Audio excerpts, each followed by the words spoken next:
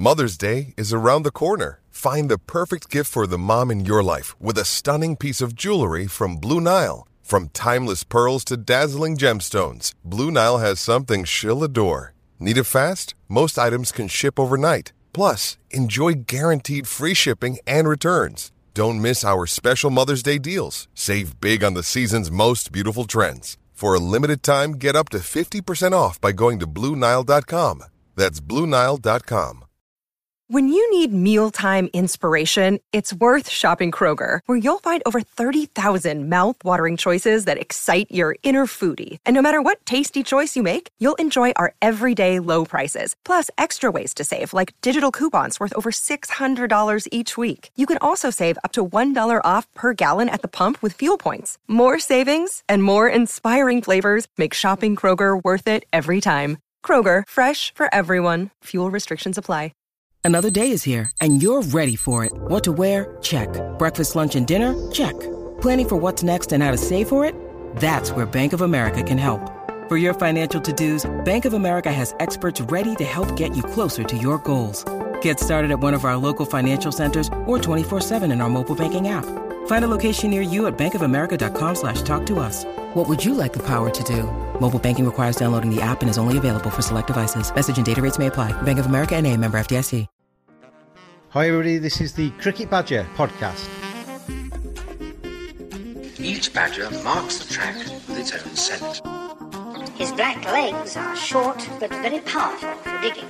The name badger probably comes from the French word bêcher, meaning digger.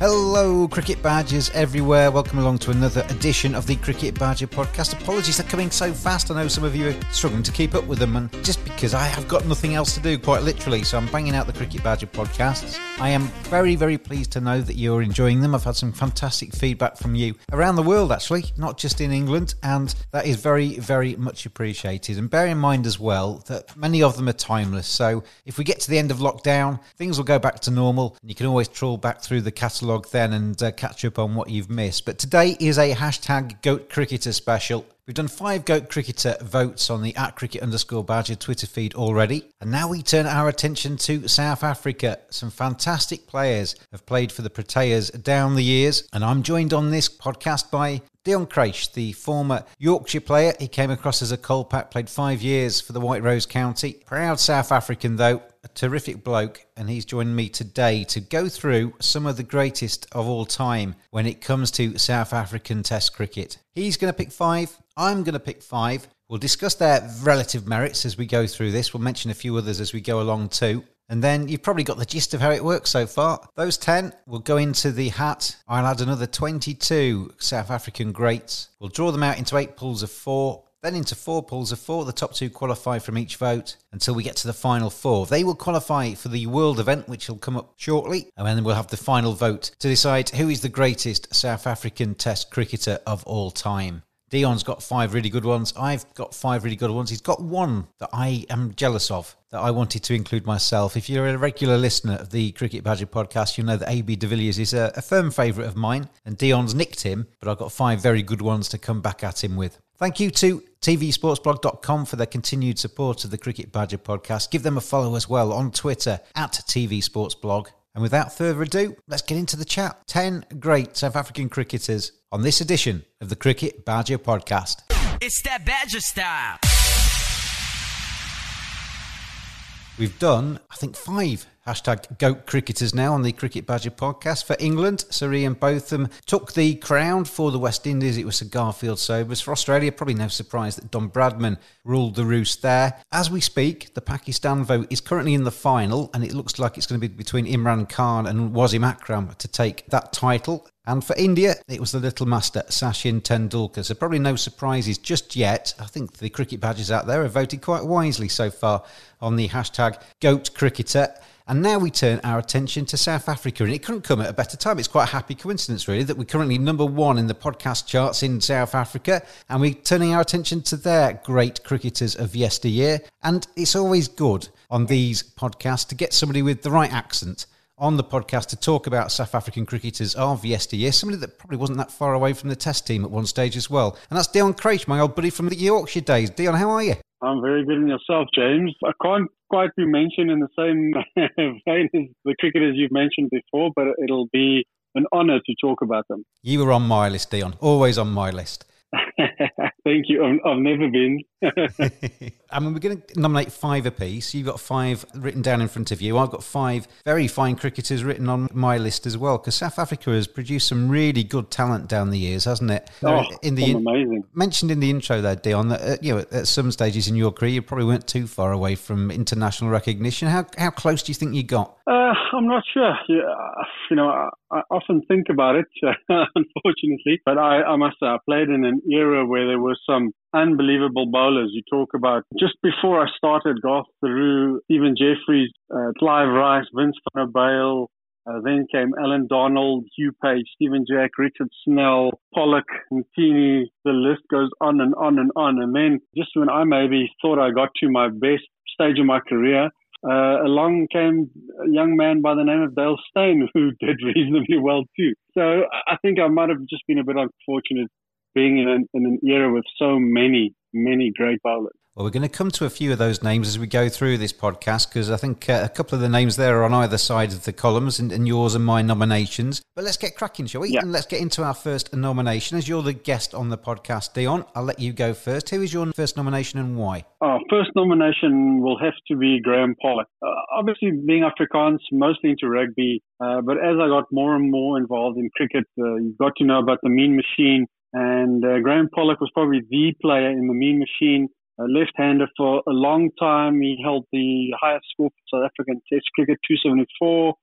Made his first-class debut at 16, scored hundreds. And I'll never forget his last innings for South Africa, the infamous humdinger, the one-day international at St. George's Park. Could have gotten out the first couple of balls to Rodney Hogg, and then I think got 144, not many balls after that, and absolutely smashed them everywhere. So without a doubt, he's got to stand at St. George's Park, renamed after him, one of the legends of South African cricket. Currently 76 years old, Graeme Pollock. He played 23 Test matches for South Africa. As you say, the highest score, 274, averaged nearly 60.97 in Test cricket. By anybody's standards, that is pretty impressive, isn't it? Oh, unbelievable. And it's a shame, many good cricketers, or great cricketers in that era, didn't get to play that much Test cricket. But I think if he played more, that average could have gone up, because he was just like an unbelievable talent. People who are regular listeners of the Cricket Badger podcast will know I wrote a book about fathers and sons in cricket. And you look on the cricket info page for Graeme Pollock, and you got the father, A.M. Pollock, uncle, R. Howden, brother, P.M. Pollock.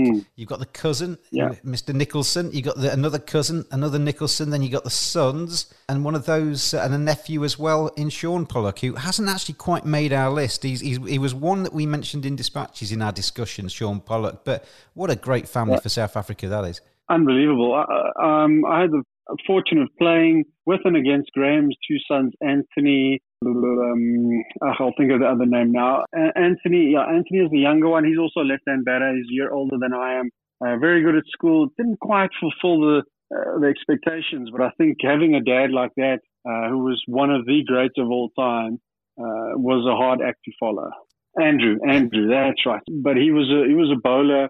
Played a little bit of first-class cricket, but not a heck of a lot. It's a good point you make there. That the family's fantastic, and one of the things I think with the GOAT cricketer votes, the temptation, isn't it, that if you're say 30 years old and you've seen certain players and you've only got a dim, distant memory of some of the others, you might just recognise the name but not know too much about them.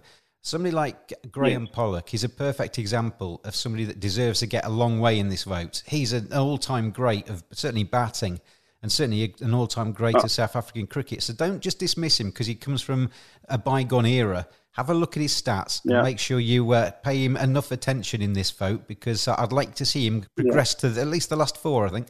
Well, without a doubt, we've got some unbelievable names on our lists, but I think he has to have the respect from everyone, and I think the voters will hopefully concur with us. Well, we'll wait and see over the next few weeks, Dion. But thank you for your first nomination, and I think a very fine one indeed. I'll go to my first nomination, and it's a little bit more recent, but another fine batsman for South Africa, and that is Hashim Amla.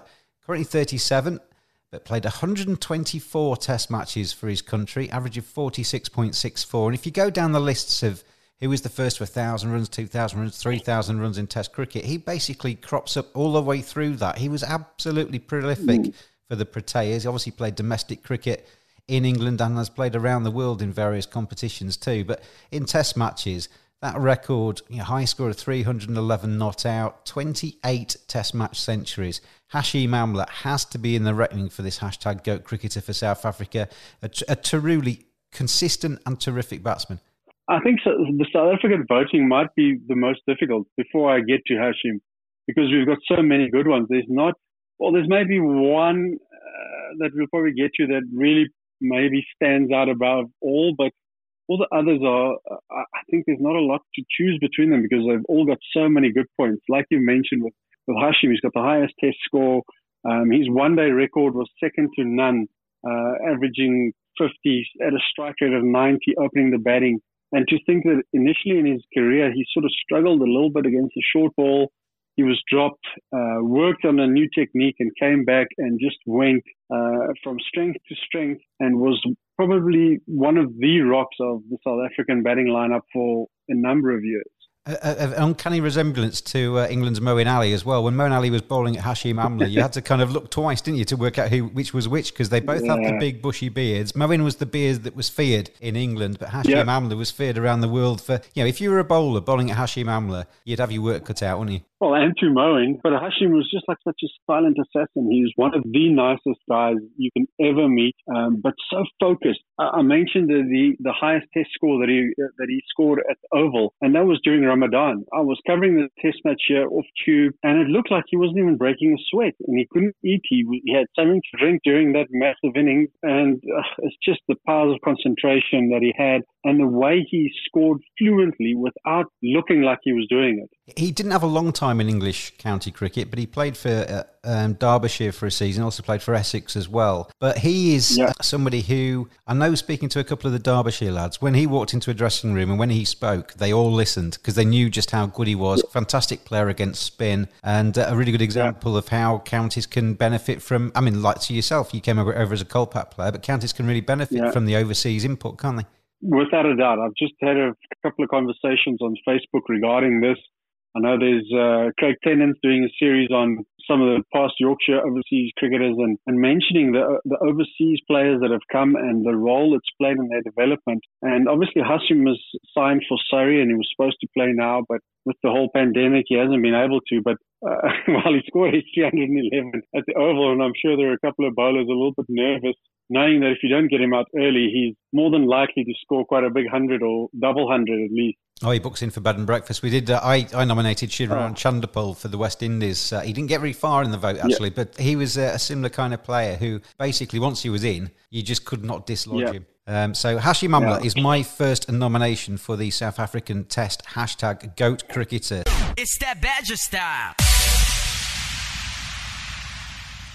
So we've got Graham Pollock so far. We've got Hashim Amla. Let's get on to your second nomination, Dion Crash. Also going for a player from yesteryear who didn't play probably enough Test cricket, but he'll also be known in county cricket, is Eddie Barlow. I don't know a huge amount about Eddie Barlow, I have to confess. Tell me about him and why he's worthy. He was also one of the original sort of all-rounders in South African cricket. He was able to swing a match with either bat or ball. He almost like a Ian Botham, Ben Stokes kind of cricketer, maybe not quite as explosive with the ball, but he could come in and change games. There was always talk about Bunter Barlow's declarations on the fourth day at Newlands, and he knew how to win games. He was prepared to make it interesting in a way. The last chase in the fourth innings for the opposition, he wouldn't set them 480 overs, he'd set them 380 overs. I know cricket has evolved a little bit and it's maybe all relative now, but he was maybe in a way a little bit ahead of his time in that sort of sense where he was prepared to lose to be able to win a game, if that makes sense. Bunter Barlow played 30 test matches for South Africa, 2,516 runs, average of 45.74. But as you say, very much an all-rounder as well. 40 test match wickets, an average of 34.05. So they say, don't they, that if your batting average as an all-rounder is higher than your bowling average, that makes you a pretty decent player. And his is significantly higher. Yeah, I think a lot of people will reminisce about Eddie Barlow. And then also he had a massive influence in South African cricket afterwards, and then Bangladesh. He coached the Free State team back in the day that had Corey van Zyl, Hans Cronje, Alan Donald, a bunch of youngsters who really became one of the powerhouses in South African cricket in that time. And then when I started here at Grick was in Kimberley, he was our coach with Kepler, and he really changed my game. He said to us, look, you guys aren't good enough. He made us work really hard, and we bumped heads sometimes, but I had so much respect for him. He played for Derbyshire, and I remember just before he passed away, him and Kelly, his wife, then, and I still speak to her, they actually came and visited me, and we had a chat, and he was such a lovely man, so passionate. Like I say, he did coaching at Bangladesh, and he had a stroke, and he came back, and we played against him, and it was quite gut-wrenching in a way to see this proud man in a wheelchair and having to be looked after, but he lived and breathed cricket. And he made a massive, massive influence in South African cricket. I love the specs as well. You don't see many people playing in specs these days, but his pictures, I've just been looking through there. You know, the hair kind of brill creamed atop his head and the specs on. He looks old school, doesn't he? He looks old school, but a fantastic record in Test match cricket. A great nomination, Dale. He started playing in the era when South African cricket really started to become more competitive internationally.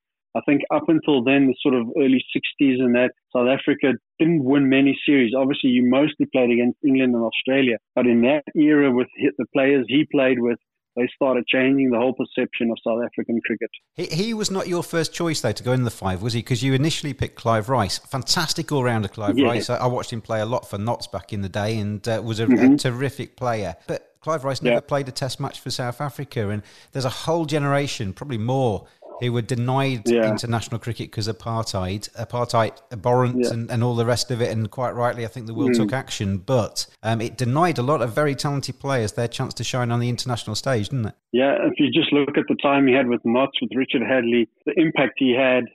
And then also as a coach, bringing Kevin Peterson across, who became one of the all-time greats. I was fortunate enough to spend some time with him at our inaugural Cricket Academy in 1995. But as a player, he was 40-odd then. He could still run in and bowl. And it's such a pity he never got to play international cricket. I think his record would have been second to none. And, you know, we had a rich history of all-rounders in South African cricket. And I think he was a great part in having that in South African cricket. Absolutely. I mean, we talk a lot about that golden generation of all-rounders, the Bothams, the Imran Khans, the Richard Hadleys, etc. But Clive Rice would have fitted very comfortably into that international company, wouldn't he? He would have certainly made his mark on the international stage if he'd ever had the chance at Test cricket. Easily. If you knew the guy as well, his competitive nature, there's no doubt. I think they did have like single wicket competitions, if I remember correctly. And I think he always did well. Batting, bowling. I mentioned that Humdinger.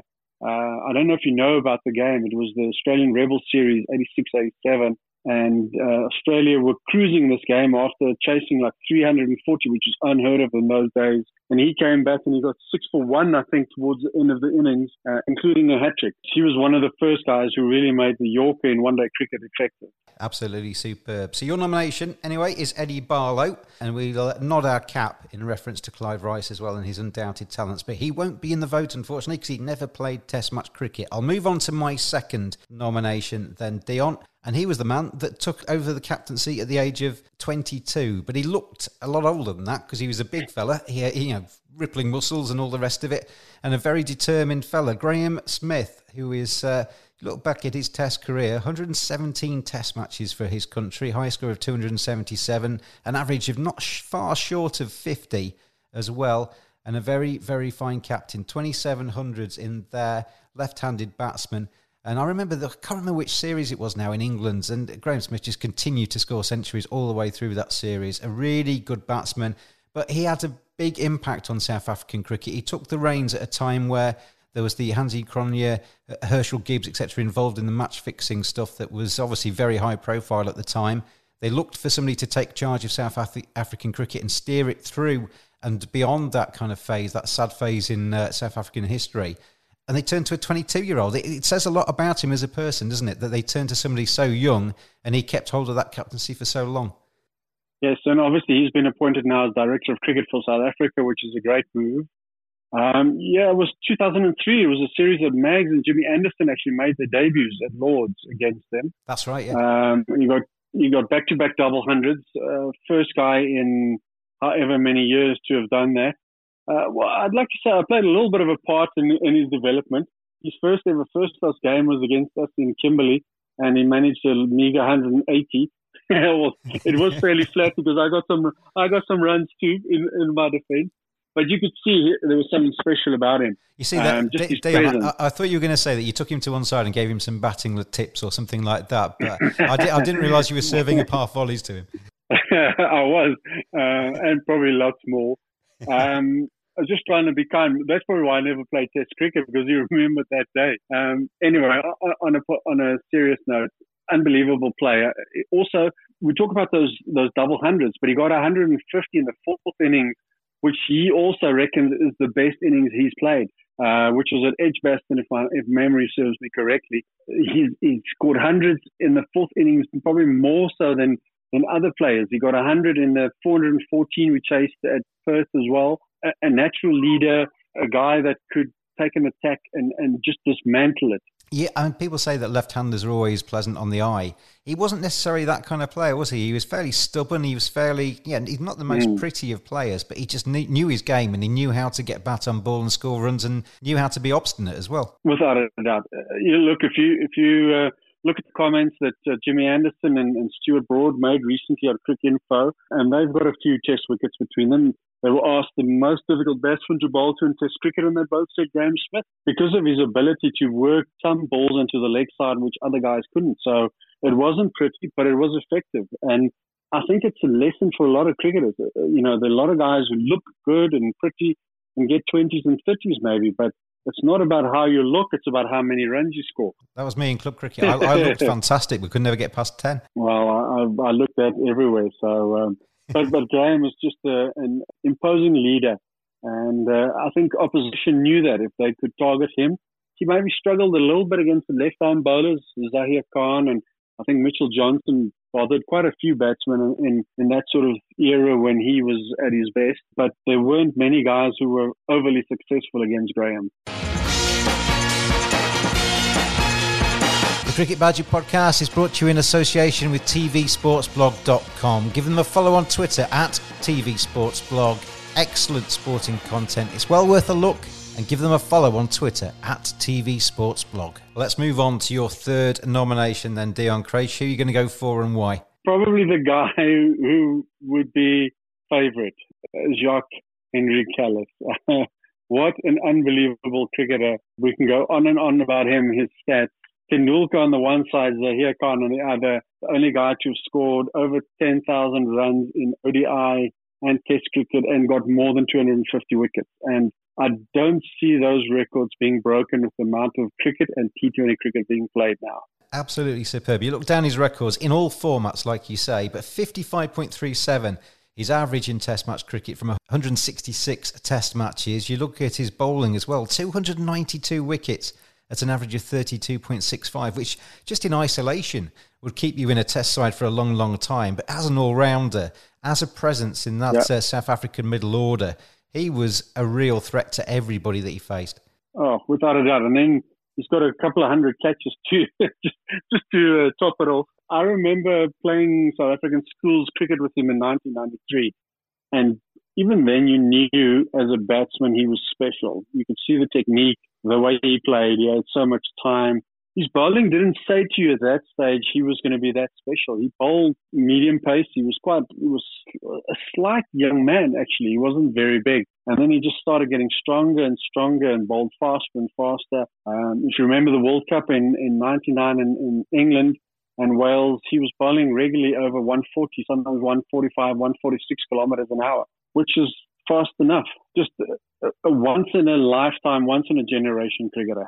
We talked about Graham Smith being such a positive influence as captain on the South African side, but when you've got Jacques Kallis in your side, you can throw him the ball or you can have him in the middle order just shoring that up and scoring runs.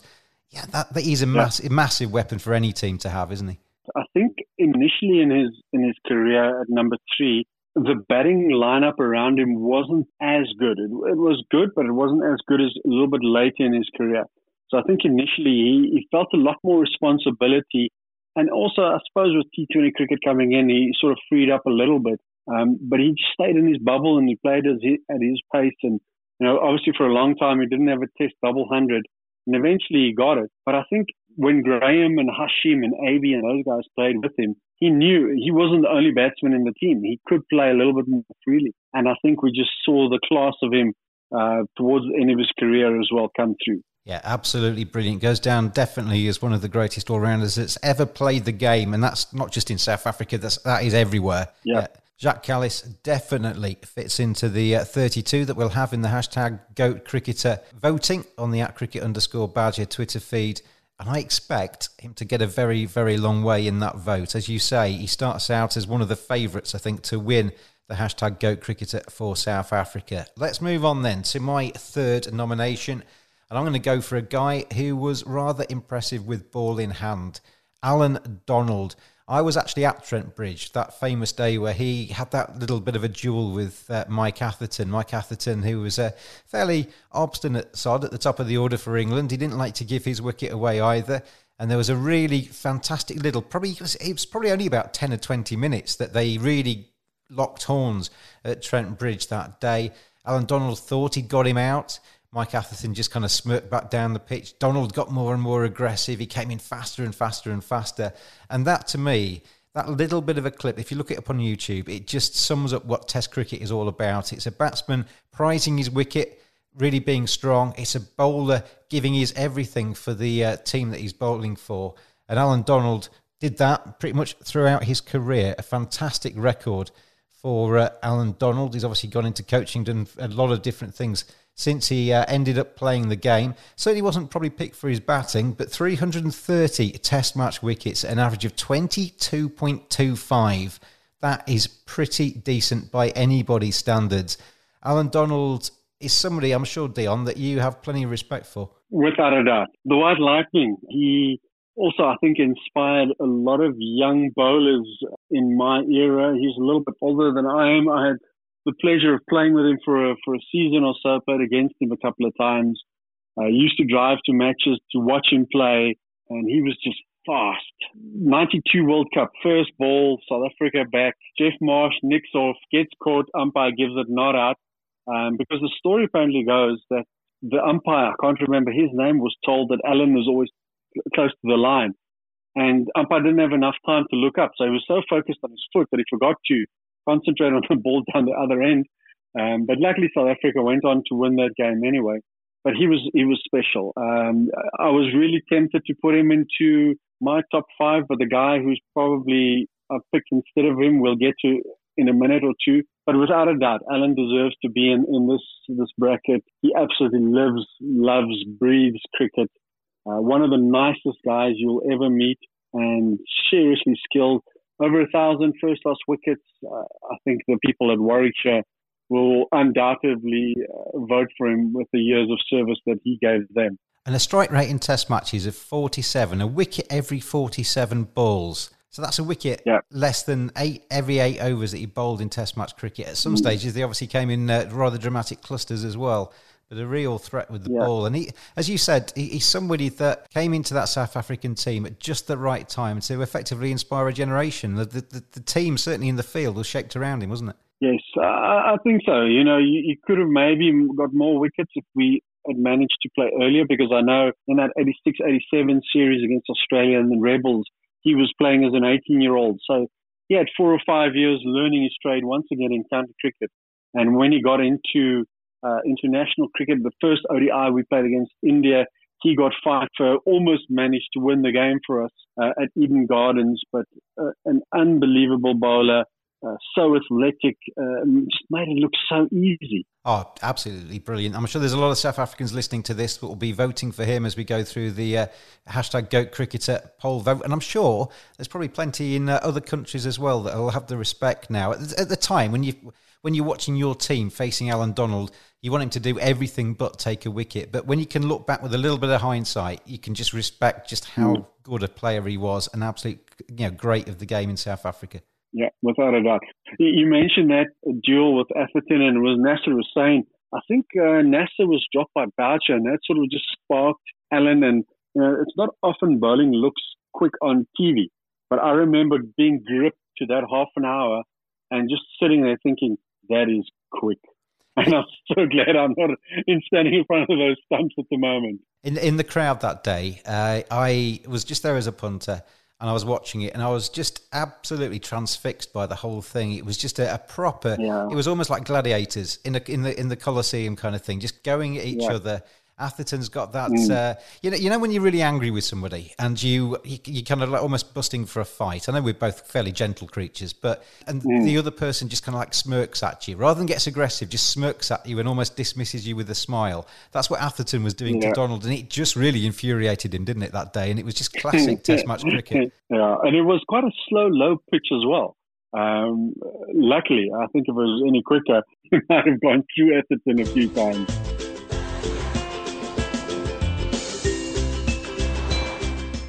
Discover one of the most beautiful lifestyle resorts in the Caribbean at the Accra Beach Hotel and Spa. Located on the south coast of Barbados, this beachfront property offers 224 rooms, sparkling pools, 4 restaurants, 3 bars, an on-site spa, event and conferencing facilities, and a welcoming team providing unparalleled relaxation to make your stay a memorable one. What are you waiting for?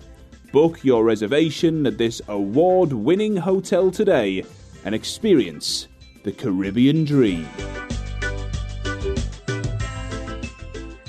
Let's get on to your 4th nomination then, Dion Craich. Who are you going to go for as your 4th pick? I'm going to go for Mr. 360, A.B. de Villiers. What a phenomenal player. I think we've used the word great a few times today, and if we use it in this instance again, it won't be lost because he has played some of the most amazing innings, and I've been fortunate enough to see some of them live.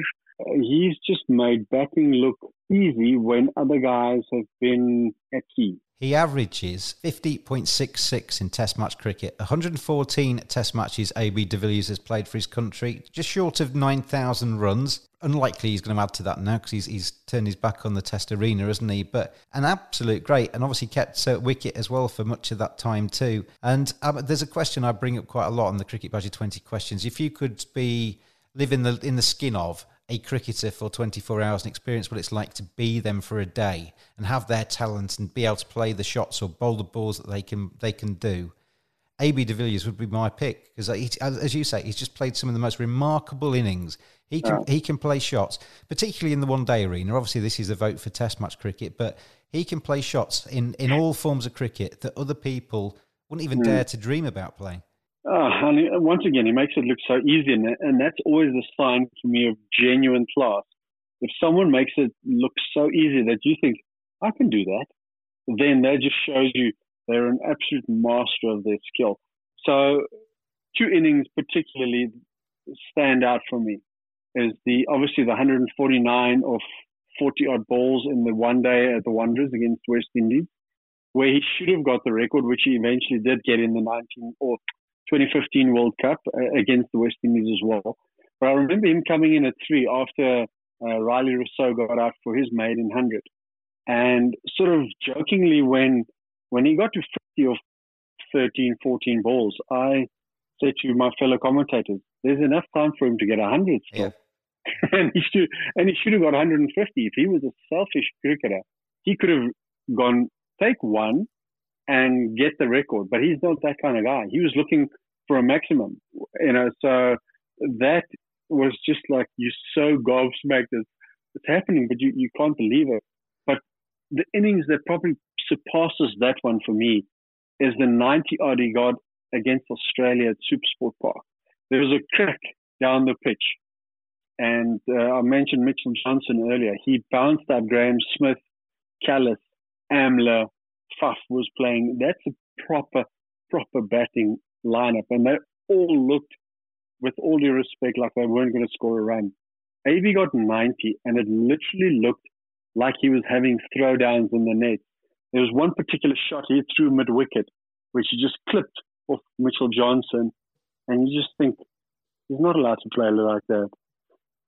So, unbelievable. IPL, he's played many innings, and I'm sure he'll be up there with the vote, especially if the Indian listeners have a say.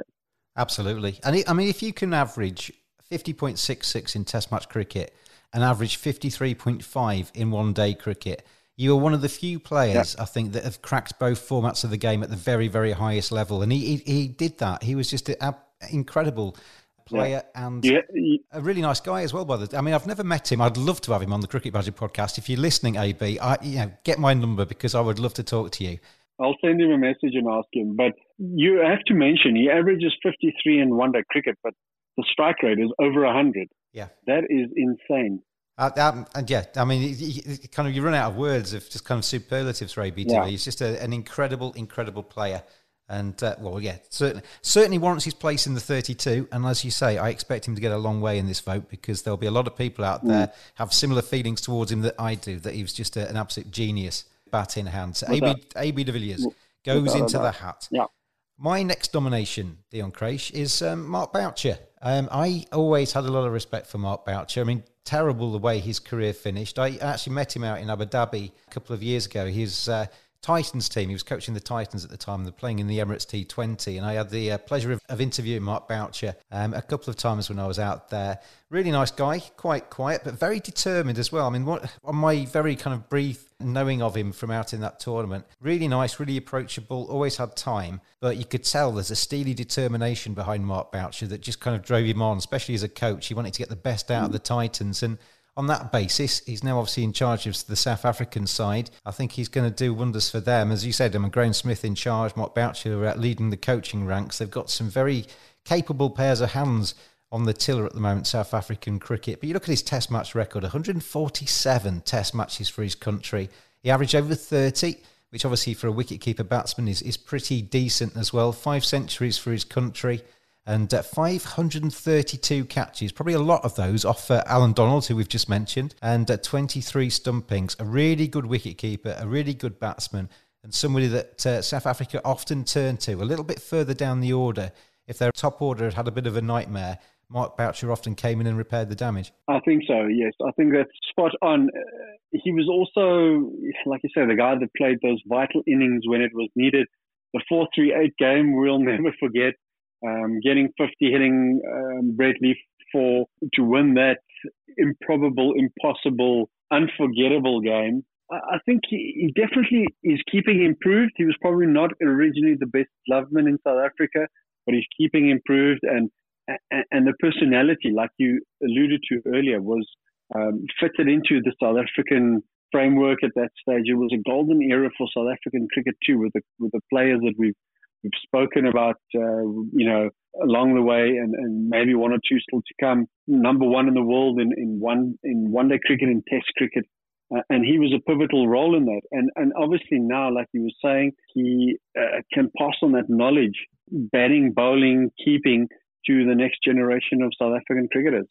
You know him far better than I do. Have I summed him up quite well in terms of his personality? He just seems to be a really nice guy, but he's really determined, really driven, and really cares. Without a doubt. I think he's also changed a little bit. I think there was, with all due respect, at some stage the South African team was a little bit unapproachable in a way. Maybe it wasn't done on purpose, but he has become a lot more approachable. I enjoy chatting to him and picking his brain.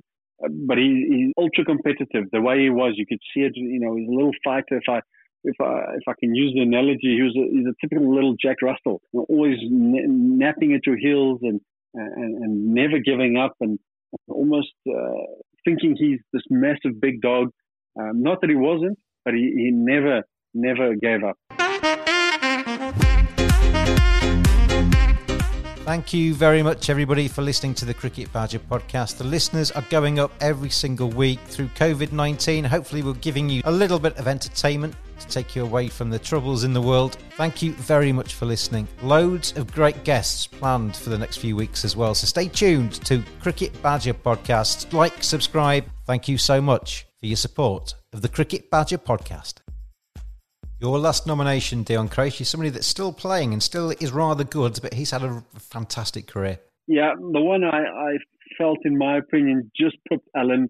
I know Allen's first-class record is better than Dale's because of the amount of county cricket he's played, but Dale just puts him in test matches. So Dale Steyn, for me, he came on the scene as a young tearaway fast bowler. And I think if you look at Dale's record, home and away, he's just remarkable. I think we look at fast bowlers who did not just well in their own conditions, but overseas. You know, in India, he used to reverse swing the ball. He's got 10 first in games in India on flat wickets, Sri Lanka, you name it. And South Africa for a long, long time was unbeaten, was probably the best team away from home. And I think his record as a bowler and the way Graham used him was a large part in their success. 439 test wickets for Dale Steyn. As per Alan Donald, he averages in the 22s with the ball as well, and best bowling in a match of 11 for 60. Currently 36, so probably coronavirus and things like that aren't helping players who are kind of that kind of age, are they? Because they need all of the months to cram in the last few matches that they possibly can. But 93 test matches for Dale Steyn. I remember him, Dion. I was at Headingley and he was playing for Worcestershire, I think. He was only a fairly young pup at the time. And he... I remember... Was it Essex? Yeah, you're right. He was Essex. And I remember watching him and thinking, oh, he's got something about him. And then, you know how time flies and you kind of almost wake up from that little bit of a moment in your life about 5 years later and he's the best fast bowler in the world. You know, he's a fantastic player. You mentioned Allen's strike rate in Test cricket. Dale's is better. He was probably, for a long time, the best in Test cricket, you know, better than Wasim and Waqar and all those kind of guys. And that says a hell of a lot. Yeah, he's just been plagued by injuries towards the end of his career, hasn't he? But you're right, strike rate of 42.3 in Test match cricket. That takes some beating, doesn't it? That's sensational. Oh, that's over 93 matches on fairly good wickets. That's world class. And again, another player that's conquered all formats of the game, and that is not the easiest thing in the world to do these days. It's a pretty intense life being an international cricketer, and if you can be successful and classed as one of the world's best, if not the world's best, across all formats, you've not had a bad career, and Dale Steyn certainly fits into that bracket. Let's get on then to our final nomination of the 10 that we're going to put up for South African GOAT cricketer today on the Cricket Badger podcast.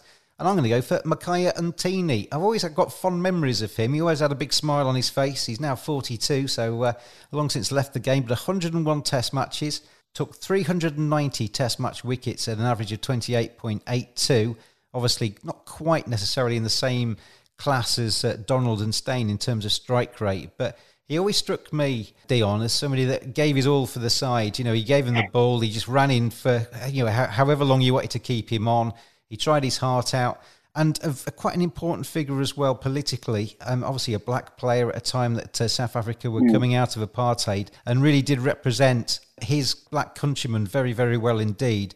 And I know he's really well thought of now. If he walks into any of the townships in South Africa, he's absolutely treated like a hero. Yeah, he's one of my favourite people on earth, and I can say that with no shame. He has not changed one little bit since we started playing at school against each other. So I've known him for a very, very long time.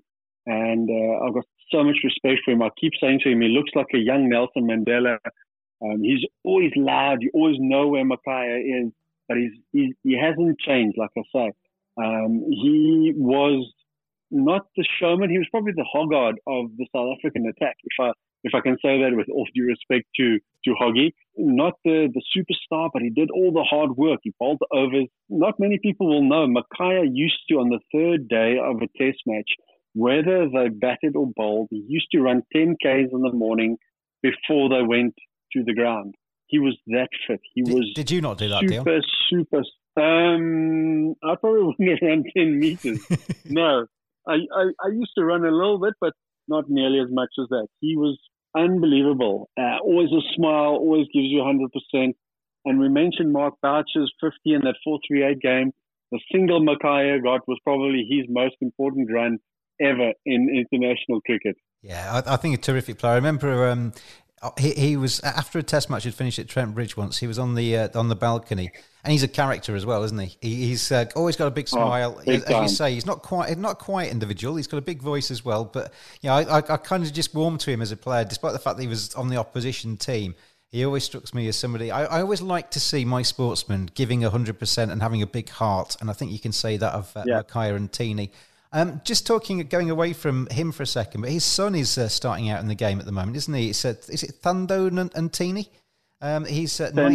He's 19 years old. He's just coming up to his 20th birthday in about 50 days' time at the time of recording. He's played for South Africa in the Under-19 World Cup, and he's just starting his life as a professional cricketer in first-class cricket as well. Just played 7 first-class games at the moment and played a few List A and T20 matches too. Is he somebody that can follow in his dad's footsteps? Has he got the prospect there to go on and maybe play for South Africa at some stage in the future? I think it's hard to say.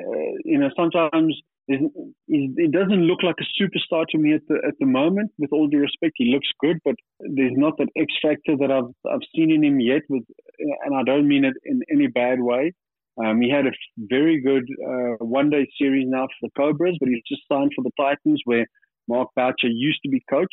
So he's moved to a different franchise, and maybe a new challenge will be good for him. He's also very athletic. He bowls 130s, so what is that? 82s, 83s. He's not rapid at the moment, so maybe as he gets a little bit stronger, he can get a little bit quicker. But it's hard to say. There's so many factors that play a role in being successful. The DNA is there for him to be successful. Let's leave it at that.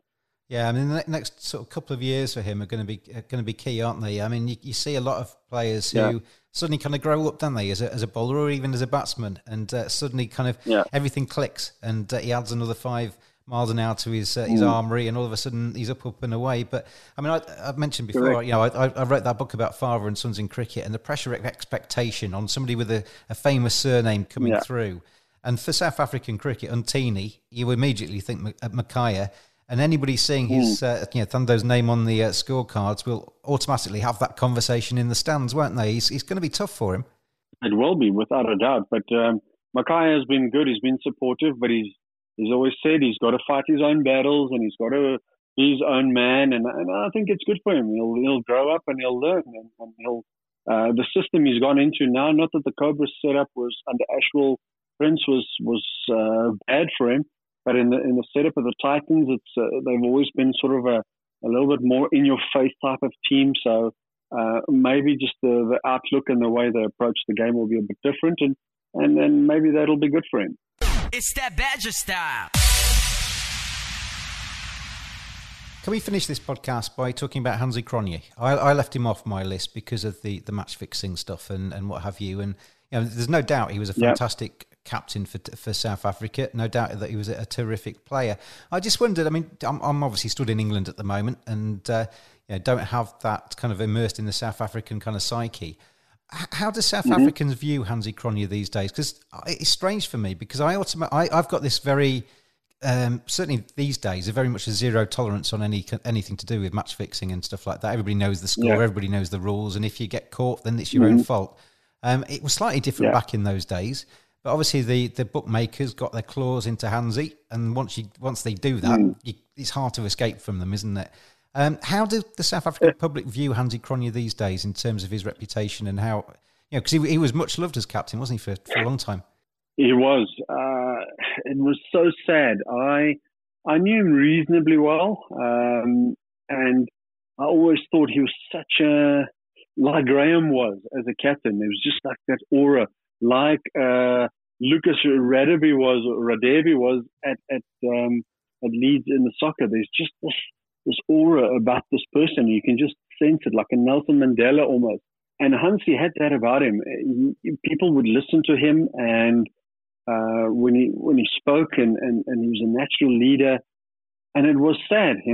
Money is an evil thing. There's so many people that have done bad things for money and probably will still in future. That's human nature. But I think he's still, in a way, with certain people, very well received and still missed. I think his peers, the guys that played with him, respect him as a cricketer and maybe understand, yes, he made a mistake, etc. And there might be some people that'll have more of a grudge against him for doing it. But it's easy to judge. I had a chat earlier to someone and talking about political things that have happened in our country. And I said, if I was on this side of the line, it's easy for me to say I would have acted in such a way. But I don't know until I've been there. You can only imagine yourself how you would act. And also in the same vein, I want to say that about Hansie. It's easy to sometimes judge him for what he did, but if you as a person were in the same position, would you maybe not have done exactly the same as he would have? So I'd rather forget about that in a way and remember him for the value he added as a player and as a captain. Everybody makes mistakes as well, Dion. Nobody goes through life without dropping your Rick at some stage, and everybody can be swayed by money as well. And the only trouble with doing it as a captain of South Africa and having those, it's almost like the mafia, isn't it, that run these match fixing rings. Once they get their teeth into you, once you make one mistake, you then have to make another 20 or 30 because they're never going to let you off the hook. So you can't just apologise and move on, can you? They've got you for life almost. I know, it's sad. I read an article earlier about T20 cricket and the corruption still going on, and it's sad in cricket and how it's manipulated and how other guys have been banned and also been found out and so forth. And it's sad. It's sad. It's an unfortunate part of our game, and I don't know whether we'll ever fully eradicate it. Would you, if you were, I'm going to take our 10 nominations. I'm going to add in Shaun Pollock because he goes in, he's a no-brainer as well. He goes straight in as well. Would you put Hansie Cronje in that 32, or does the fact of how it finished for him shed the kind of tag great off of his test record? It's a difficult one. I probably wouldn't put him in that bracket, not because of what happened. I think he was a good captain, but I don't think his record was as good as some of the guys in that bracket. Yes, he did well, but I think as a pure player, there are probably guys that have been better than he has been. Going back through then our nominations that we've done on this Cricket Badger podcast, Graham Pollock for you, Dion, Jack Callis, A.B. de Villiers, Dale Steyn and Eddie Barlow were your 5. For me, it was Hashim Amla, Graham Smith, Mark Boucher, Alan Donald and Makaya Ntini. I tell you what, if you put those 10 out on the pitch and added in Shaun Pollock, say, as your 11th man in that team, that would be a rather good side, wouldn't it? So I'll be happy to be 12th man in that one. If you were going to have to pick one of those 10, one of the 10 that we've mentioned today on the podcast, and he would get your vote to be the greatest of all time in Test match cricket, who would you give it to? If it's just Test match cricket, it'll have to be Jack Callis. I think you're right. I think Jack Callis is certainly going to make the final. He's going to be thereabouts come the end of it. But I tell you what, when you have these discussions, I mean, for all of the countries that we've done a podcast on, and you've looked down the greats, South Africa has got their fair share. And I'll tell you what, every single one of them is a great of the game. It's who is the greatest, and that's what we're going to be voting for at @cricket_badger on the Twitter feed over the next few days, looking for the greatest South African Test match cricketer of all time. Dion Craich, it's been great to talk to you. Thank you for your knowledge on South Africa, and get voting as well. Have your say too. I will. Thank you very much. It's been a pleasure, and may the best man win. It's that Badger style.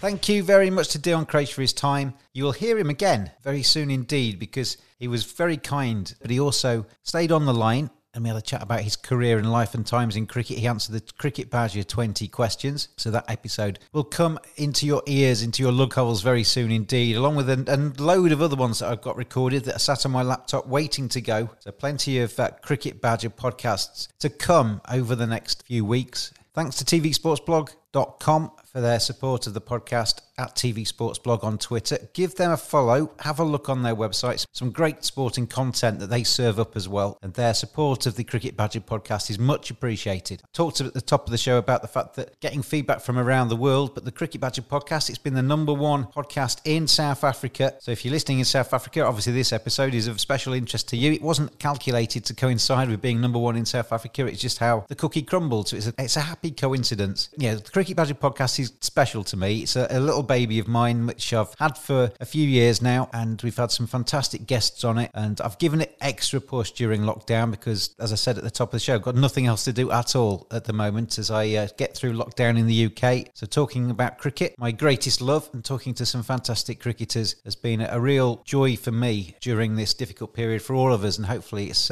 given you something to listen to as you've struggled wherever you are in the world. Seeing that it's riding high in the charts around the world is really pleasing because, as I say, it's a special little thing for me, the Cricket Badger podcast. It's the only thing that I can call my own, really. I'm a freelance journalist. I do work for everybody else, and Cricket Badger podcast is mine. Really nice that it's finding its niche and you're listening to it out there and enjoying it and letting me know that you're enjoying it. So give it a like, give it a subscribe, leave some nice comments on whatever platform that you listen to it on. That would be much appreciated. And don't forget as well, vote on the hashtag GoatCricketer. I'll do the first round draw. That'll appear on the cricket_badger Twitter feed. And then fill your boots. Vote for whoever you think is the greatest South African Test cricketer. Have a discussion on there as well. Tell people why you think what you think. And we'll see over the next week or so who you vote for as the greatest South African Test match cricketer of all time. Hashtag GoatCricketer on social media. Thanks for listening. Thank you for voting. I've been James, and I'll see you next time on the Cricket Badger podcast.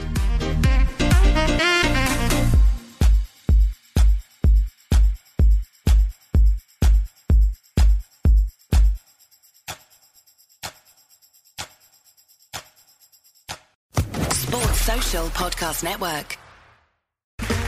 Okay, round two. Name something that's not boring. A laundry? Ooh, a book club. Computer solitaire, huh? Ah, sorry, we were looking for Chumba Casino. That's right, ChumbaCasino.com has over 100 casino-style games. Join today and play for free for your chance to redeem some serious prizes. ChumbaCasino.com. No purchase necessary. Void where prohibited by law. 18+ terms and conditions apply. See website for details.